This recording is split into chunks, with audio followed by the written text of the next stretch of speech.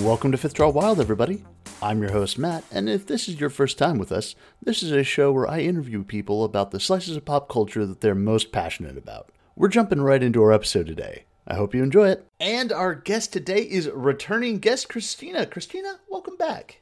Thank you. Good to be back. Well, what are we talking about today? All right. Today we are going to be talking about 5 musicals from the selection of StarKid Productions, also known as Team StarKid. I am so excited for this. I have dabbled in these musicals, and I cannot wait to hear just how crazy they get. They do get pretty crazy, but hopefully this will be a good way for those of our listeners, I guess, your listeners, my listeners, the listeners, to get their feet wet and hopefully to get to enjoy Team StarKid's work. Absolutely. I'm already looking forward to being able to hear Alan scream of joy from across an ocean. So.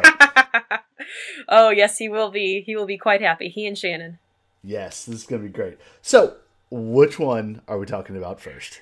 All right, well, as with most good things, I figured we would start at the beginning with Team StarKid's, with an introduction to the production company and then into their first full-length musical that they've posted on YouTube. Sounds great. All right. So, quick recap, Cliff Notes kind of summary of StarKid Productions. Team StarKid started at the University of Michigan in Ann Arbor. They've been running since about 2008, 2008, depending on how you like your dates formatted, where they all were members in and around the university's musical theater department. Their first production that they did as a group actually was a parody musical based on The Lord of the Rings, which was apparently recorded, but never ended up seeing the light of day. So I'm sure really that if sad you about that. Yeah, they had a whole puppet for Gollum that was, I believe, controlled by 2 people. I'm sure that if people were to dig around, you probably could find pictures, but I don't think there was ever any video that they were allowed to post on the internet. But based on that, I'm sure they enjoyed it enough that they decided that they wanted to continue the process. And so then they actually got their friends all together and they started to create their first full-length musical based on Harry Potter. Oh, man. Mm-hmm. I am Here we go. ready to dig into this. This is going to be so much fun. It is a very fun company, and they're a great production group. I've actually met a couple of them. One of my friends and I went up to Chicago last summer, so summer of 2016, for their musical Firebringer, and we were there on the night they recorded for the YouTube production of it. And we got to meet a couple of them, and they were very nice, but they also were very tired because it was like a 4-show day. That's really cool. It was super cool. And then I saw one of them at my brother's college graduation about a month ago. But I didn't say hi because he was already gone before I realized it was him. Oh well. All right, so a very Harry Potter musical then, huh? That's where we're starting out? Yes, that is where we are starting out. The official title is actually A Very Potter Musical because I believe when they first posted it on YouTube, it actually was titled something along the lines of Harry Potter the Musical. But they had to take down all of the recordings and then change all the information because they realized, oh shoot, if this gets famous, we might get sued. And they even posted a video of a little song that Darren Criss made about essentially, we had to take down the videos to change it so we don't get sued by Warner Brothers and J.K. Rowling. So we're going to put everything back up in, a week or whatever. And they did. And it now exists as A Very Potter Musical on YouTube. And you can watch all their musicals on YouTube, except for the Lord of the Rings one, because that's never going to be coming out, ever. They have a long list. From the day I first heard about the Potter musical years ago, that playlist section has grown significantly. Oh yeah, definitely. So, quick summary of the Very Potter musical. The basic setup of A Very Potter Musical is that it covers Harry's second year at Hogwarts. So, not the first one. His first year at Hogwarts is addressed in A Very Potter sequel, so the second one they made chronologically, but it covers the first year, but they wrote it second. The actual A Very Potter musical that came out in 2009, 2009, however you pronounce it, it covers Harry's second year at Hogwarts.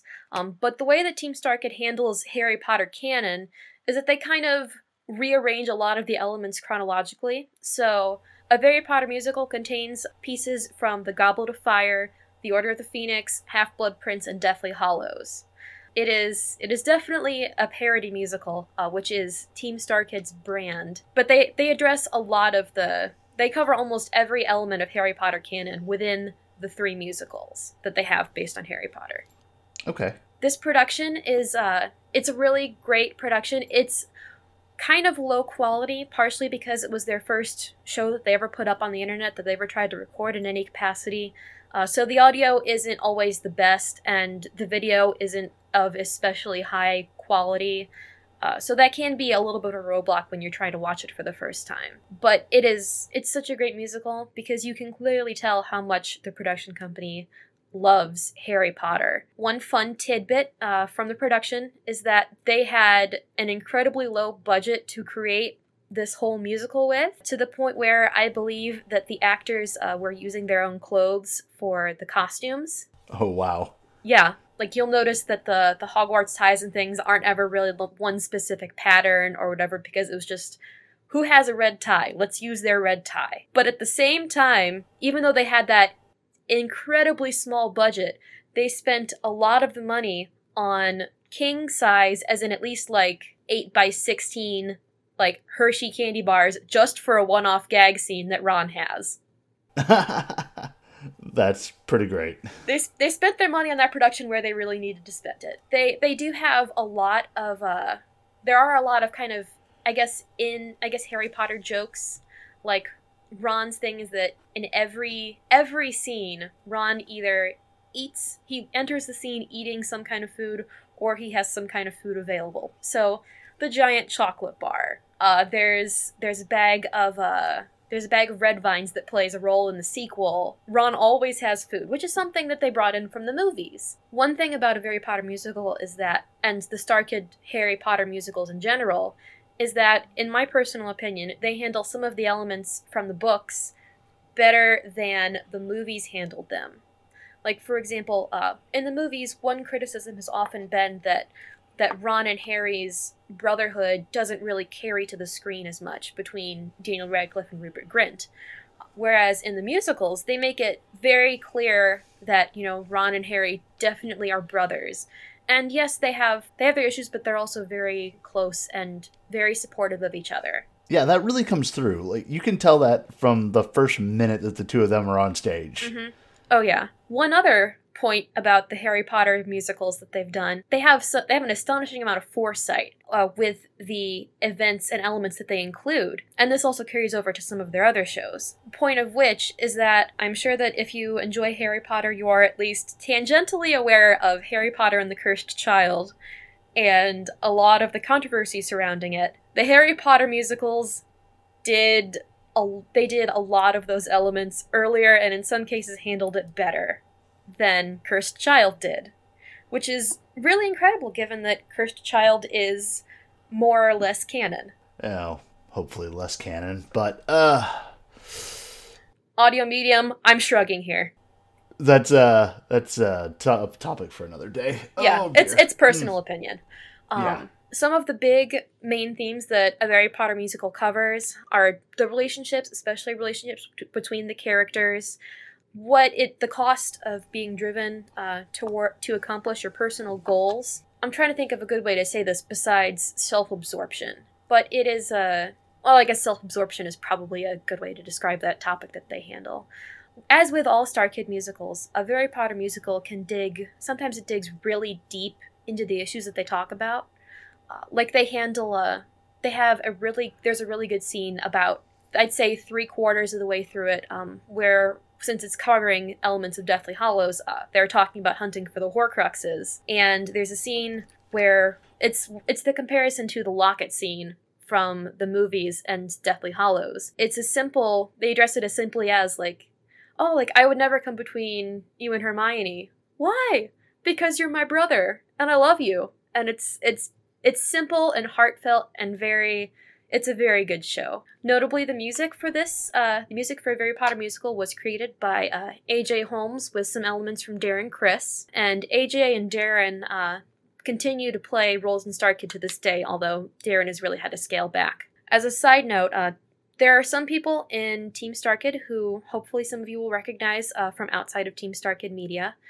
Some of them include Darren Criss, known most popularly as Blaine Anderson on Glee, and also as J. Pierpont Finch in the revival of How to Succeed in Business Without Really Trying, and Hedwig in The Angry Inch. He's done a lot of stuff with music. And then another one is A.J. Holmes, who has continued to do musical theater to this day. Most notably, I believe right now he's Elder Cunningham in the Book of Mormon National Tour in Australia. And for those of you who enjoy Arrow, one of the musicians for a Harry Potter musical, Carlos Valdez, also known as Cisco Ramon, was, I believe, the backup guitarist or one of the backing guitarists for the musical. So keep an eye out and you will see him in the background of the show. Oh, that's awesome. It is really cool. I personally didn't, I followed Team Star Kid for years, but I didn't make the connection until I saw Carlos Valdez's full name listed in the credits to Twisted. And since that came out around the same time as The Flash, I was able to make that connection. Like, oh wow, it's the same person. That's awesome. I need to pay better attention to those credits. I would not have noticed that. I've also watched the musicals a lot, so. As a side note, before we move on to the next one, there are actually 3 Potter musicals that Team Star Kid has done. There is a Harry Potter sequel, which is narrative-wise the first musical, but chronologically the second, which covers elements of Sorcerer's Stone, Prisoner of Azkaban, and the Order of the Phoenix. And then A Harry Potter Senior Year, which contains elements of Chamber of Secrets and the Deathly Hallows. And notably, A Harry Potter Senior Year actually was performed live at LeakyCon, I believe in 2012 or 2013. And actually, in that show, they had Ivana Lynch, who plays Luna Lovegood in the movies, play Luna Lovegood in the musical, because she also loves Team Star Kid. That's really awesome. It is really awesome. They did a very good job with it, especially given the very limited time frame that they had for putting on the production. So if you like the first one, go watch the second and third. Oh, absolutely. All right, so what are we covering second? All right, second is going to be the Team Star Kid musical called Starship. This one came out in 2011. And the premise, it was actually summarized by Darren Criss as being The Little Mermaid meets Aliens meets Starship Troopers. What a log line. Good grief. Oh, yeah. And it's very accurate, too. I am not familiar with this one at all, so please blow my mind. Okay, well, the basic premise of Starship is that it follows the life of a bug named Bug, because of course, who lives on Bug World, because of course. Yeah. And Bug's big dream is that he wants to be a Starship Ranger, essentially intergalactic police force, which he's learned about because there is a crashed starship on his planet, from which he has watched the security tapes so many times that he's learned English. And comprehensive knowledge of English, like not just, repetition of lines from the video, but he is able to converse in it. Okay. And the action is kickstarted when Bug decides, when it is the official, essentially, day when everyone gets their jobs they're going to do. And Bug is asked what he wants to do by the Overqueen of Bug World. And he says, I want to be a Starship Ranger. And all of the bugs around him, his family, his friends, are all extremely confused by what even a Starship Ranger is. And then, of course, a starship crash lands on their planet, and the action is kickstarted. Oh, that's fantastic. It is really good. Starship, technically wise, has a lot of really great set pieces, as in the actual set of the show is really good. They have, I believe, there's a whole scene that takes place around the bay of a functioning starship, and they have a functioning door for that. They've got really great lighting. They have incredible puppets to portray some of the bugs. They kind of split half and half how the bugs from Bug's World are portrayed. Some of them are just kind of cardboard cardboard pictures of bugs that they cut out, and then the actors holding them just kind of wave around in insect-like motions. But some of them, namely for Bug, the main character, Buggette, who wants to be his love interest, and for the character Pincer, they have, if not, I'm not very versed in puppet technology and puppetry, but to me, they are incredibly well articulated. When I'm watching it, I'm able to focus on the faces of the puppets and not the actors' faces. They're linked to the actors' joints and everything, so they can move when the actors move. And Pincer is an incredibly large and really sophisticated puppet that I think takes 4 people to use. Oh wow! But it's Pincer is gigantic and very impressive. Starship also, since it's a StarKid musical, it has a lot of shout-outs to other media and some of the other works that they've done. Like in a Harry Potter musical, Ron's thing is that he has the signature blue headband. And that headband actually plays a role in Starship as a plot device.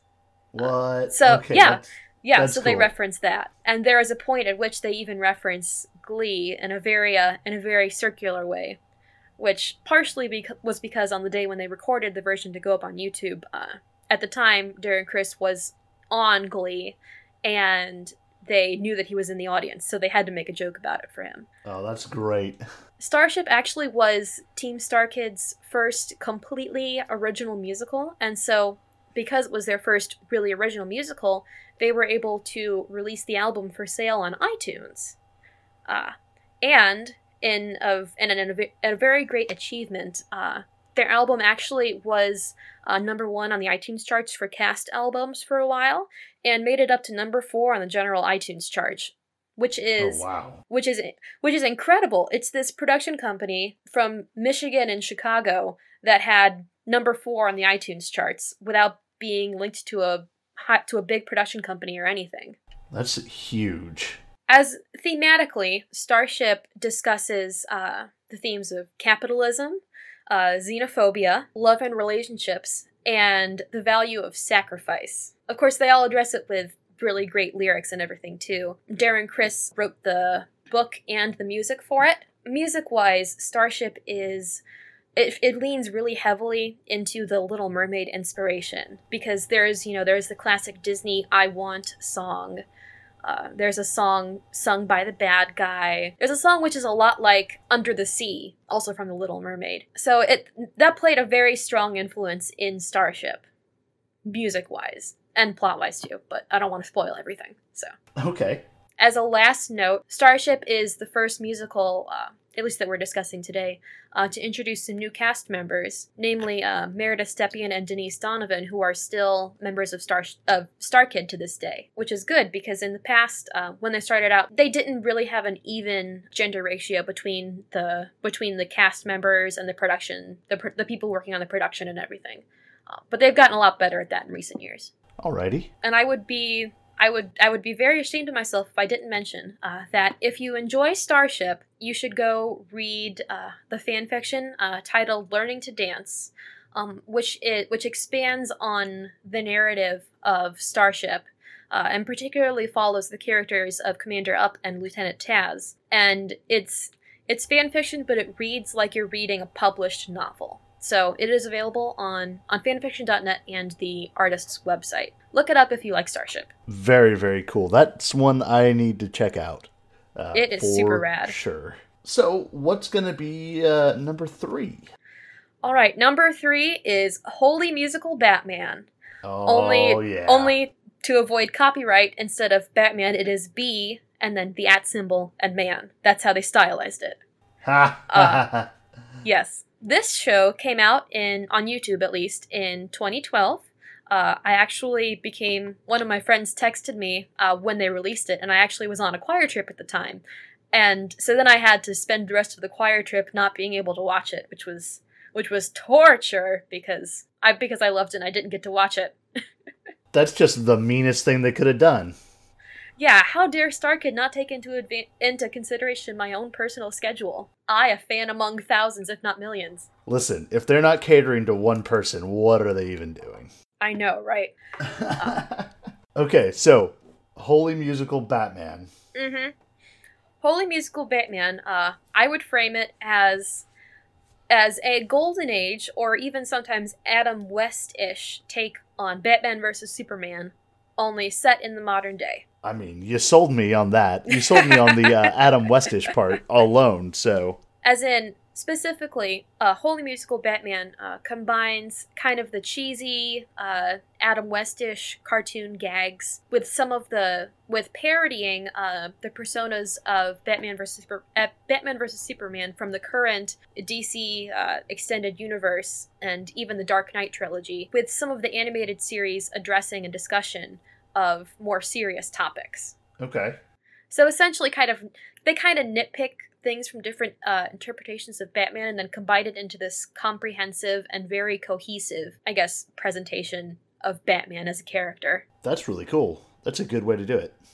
It is. Part of that is because this musical was very much so a labor of love, because two of the guys on the production team, actually two of the more so driving forces of the production, Nick and Matt Lang, were a major force behind this musical, because they really love them some Batman. And Batman has a monologue towards the end of the show that really addresses the topic of kind of like the gritty realism and cynicism of modern day superheroes versus the optimism and not necessarily like the innocence of golden age superheroes, but it kind of addresses that disparity in modern presentations of superheroes. And the whole musical is just a love letter from them, from the Langs to Batman in general. That's really neat. It is. Plot-wise, Holy Musical Batman, within the verse, it is Batman's journey towards essentially what is the Justice League. In the first song, they kill off the Joker, so the Joker does not appear in this show at all, which is, I'm not the most up on Batman canon. You're probably more versed in that than I am, Matt. But I don't know of any Batman media that doesn't directly involve the Joker in some way. But this one does. Okay. It's rare. He's usually a presence somewhere, so. Mm-hmm. Okay, yeah. That's a good take. That kind of opens things up if the Joker's not around and making trouble. Yeah, it opens it up to a lot of the characters from Batman's Rogues Gallery play a role. They even have, I think they're just, if they're not directly called the Rogues Gallery, they are the Rogues of Gotham, and they are essentially the major antagonist of the musical, which follows Batman's kind of journey out of his dark, gritty, Nolan-esque persona and behavior towards a more emotionally balanced lifestyle. Okay.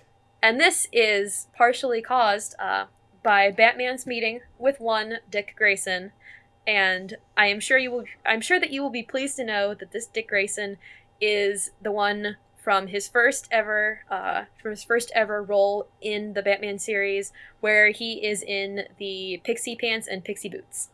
Oh dear. Yes, it is, and cheesy and punny, and it's a very good relationship. Okay, that's pretty good. That's not my preferred Dick Grayson, but that's pretty good. Notably, with Holy Musical Batman, they actually predicted some of the things from the Batman vs. Superman movie and then did them better. Notably, if you are on Tumblr, I'm sure that you've seen a screen cap where it's a guy dressed up like Superman saying oh, I didn't know that was what you're up to, Batman. Or should I say, Buttman? And then just a picture of Batman with the caption, high-pitched screaming. That's from this musical. Wow. They do have a Batman versus Superman fight, and it is glorious. and I don't want to spoil the outcome for people who go and watch it, but it is at the same time, it is both more accurate to the comics and even less accurate than Batman versus Superman. That sounds pretty great. It is. Like, that's another one that I'm definitely going to have to give a good listen to. Good. The music for this, the music for Holy Musical Batman is actually by a new composer, at least new to Team Star Kid, Nick Gage and Scott Lamps were the music team. As opposed to Star Kid's earlier shows where they have a very much so musical theater bent, Holy Musical Batman follows more of kind of an electro pop style with a lot of, I don't want to necessarily say like 50s-esque, kind of like the Beats, but it is a very different musical feel than the previous shows that we've discussed. But it's still really good. Okay. It's always nice to see a company like that take on some different styles, because that can do some interesting things. Mm-hmm. And then I believe that Nick Gage at least has stayed on with Star Kid since then. Nice. Are we ready for the fourth show? Yeah, if you're ready to move on, we can bounce over number 4. Yeah, sure. What you got for me? Okay, fourth show for Team Star Kid here is Twisted, which came out in 2013. And the premise for Twisted is I organized with this like logic, not a puzzle, but The Wizard of Oz is to Wicked as the movie Aladdin is to the musical Twisted. So whereas Wicked took the Wicked Witch of the West from the book The Wizard of Oz and then made her the protagonist and redeemed her, Twisted takes Jafar, or as they say in all promotional materials, Jafar with an apostrophe in it to avoid copyright. Twisted did to Jafar what Wicked did to Elphaba. So now Jafar is the protagonist, and he is redeemed to a certain extent. Okay, that's real awesome. It is. So, and the plot of Twisted follows Jafar. It is essentially what the leading up to the movie Aladdin, and then Jafar's perspective throughout the movie. Although it does diverge from the movie Aladdin at the end of the show, but I'm not going to spoil that because it is a big twist, and it's really great. All right, that is a good hook. Good. Production-wise, Twisted brings into the Star Kid repertoire, or the Star Kid rotating cast, Rachel Soglin, who played the princess. Not Princess Jasmine, just the princess. Okay. And I neglected to mention in Holy Musical Batman, but Holy Musical Batman introduced Jeff Blim, who in that show played Sweet Tooth, and in Twisted plays Aladdin. A very different interpretation of Aladdin, but still Aladdin nonetheless. Twisted is it's a show that leans even harder on the tongue-in-cheek humor than previous Star Kid shows, especially because a lot of Twisted parallels and addresses the real-life events of the Disney-Pixar company merger, and how, in some cases, and the benefits of moving on, or the benefits of adhering to old ways that have worked in the past, or into trying new things, or getting rid of things that are seen as unnecessary. And admittedly, it took me a couple of watchings to try to pick up on that context, but it's definitely there. Okay. They also, in this show, very much so tear to pieces a lot of the tropes that are commonly associated with Disney movies. They have a whole song called Take Off Your Clothes, which is a parody of every Disney love song ever, and of the questionable references that are sometimes in Disney songs or in movies. There are a few of those, yeah. Yes. So that song in particular addresses those thematic tendencies. They also have references to how, why does Jasmine not recognize Aladdin because even though all he does is change his clothes? That is a plot point in the show. They also address kind of the balance between idealism and an idealized version of the world versus looking at the world in a realistic point of view. They also talk about what makes a villain and the effects that one person can have on the world and how they can change it. And then also how history views everyone. What history decides to make the villain or decides to make the victor, the hero. Okay, so they get kind of deep into it there a little bit, huh? Yeah, Star Kid goes pretty deep with a lot of their things. That's really good. That's something that doesn't get done as much as it should. And part of that is through the music for the show, which in this case was written by A.J. Holmes, who did the music for A Very Potter Musical. Namely, it follows a lot in the tradition of Wicked, but there are a lot of really great songs in Twisted, There's a whole song about Jafar's motivation for why he's doing what he's doing, and there's a song meditating on what truly makes a villain and if he's going down the correct path. And then, of course, the princess gets a song which is cheesy and cliched and incredibly ridiculous.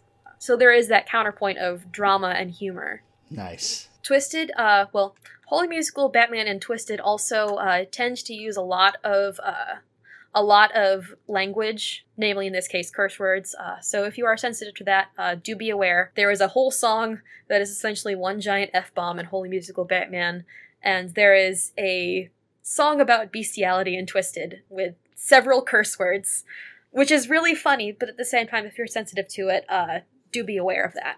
So are we ready for number 5? Yeah, let's go for it. All right, what you got? All right, the 5th musical is The Trail to Oregon. I was very conflicted on which ones to include in general, because I don't think I've ever seen a Team Stark musical that I didn't enjoy in some capacity. But so I ended up picking The Trail to Oregon. And the premise of The Trail to Oregon, which came out in 2015, is Oregon Trail, the musical. I feel like I should have seen that coming. Yeah, it shaped like itself. Namely that the creator of this show, Jeff Blim, who was Aladdin and then Sweet Tooth, he just really wanted to write a musical about the video game The Oregon Trail. So he did.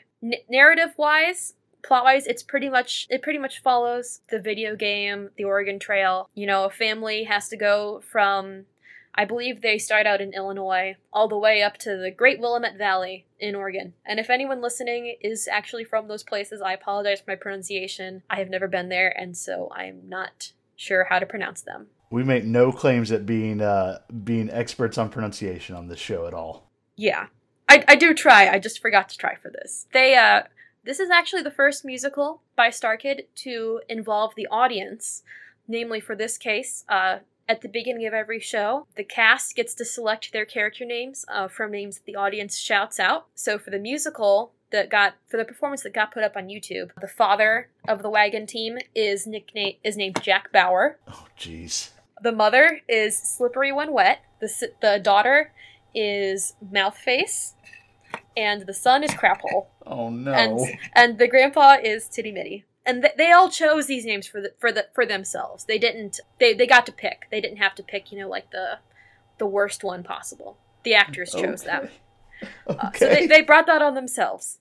And then also at intermission, the audience was allowed to select which character dies. No.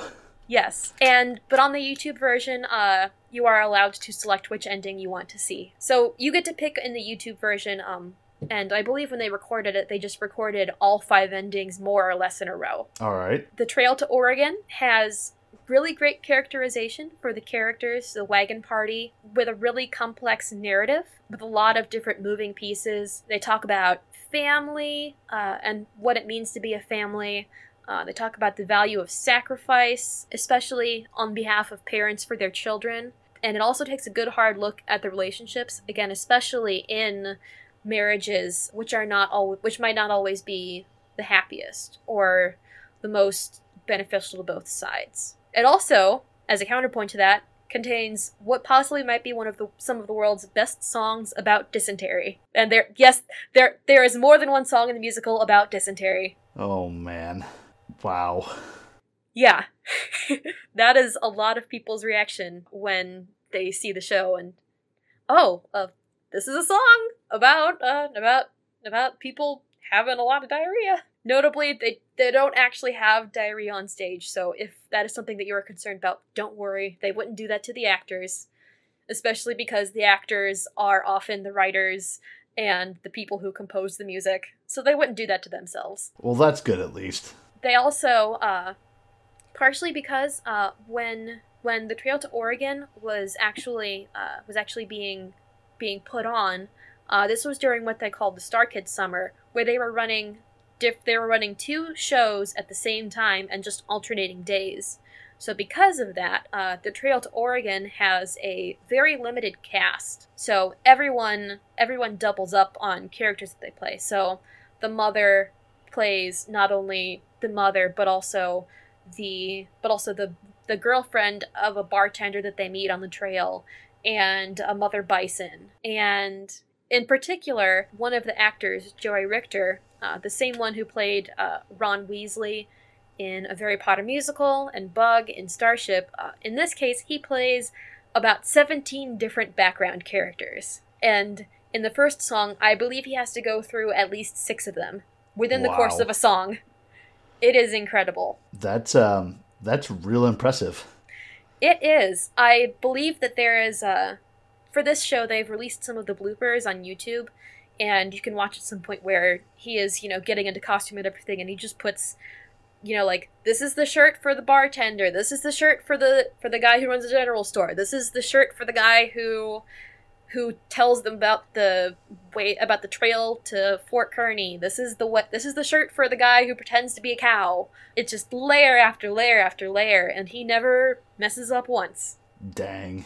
Yes, it is an incredible level of dedication and also professionalism on his part. And notably, Trail to Oregon actually that summer was playing opposite a show called Annie, a Musical, which is about Anakin and Darth Vader in Star Wars. Actually, personally, I don't think I've ever seen the full version of that, partially just because of just stuff happening.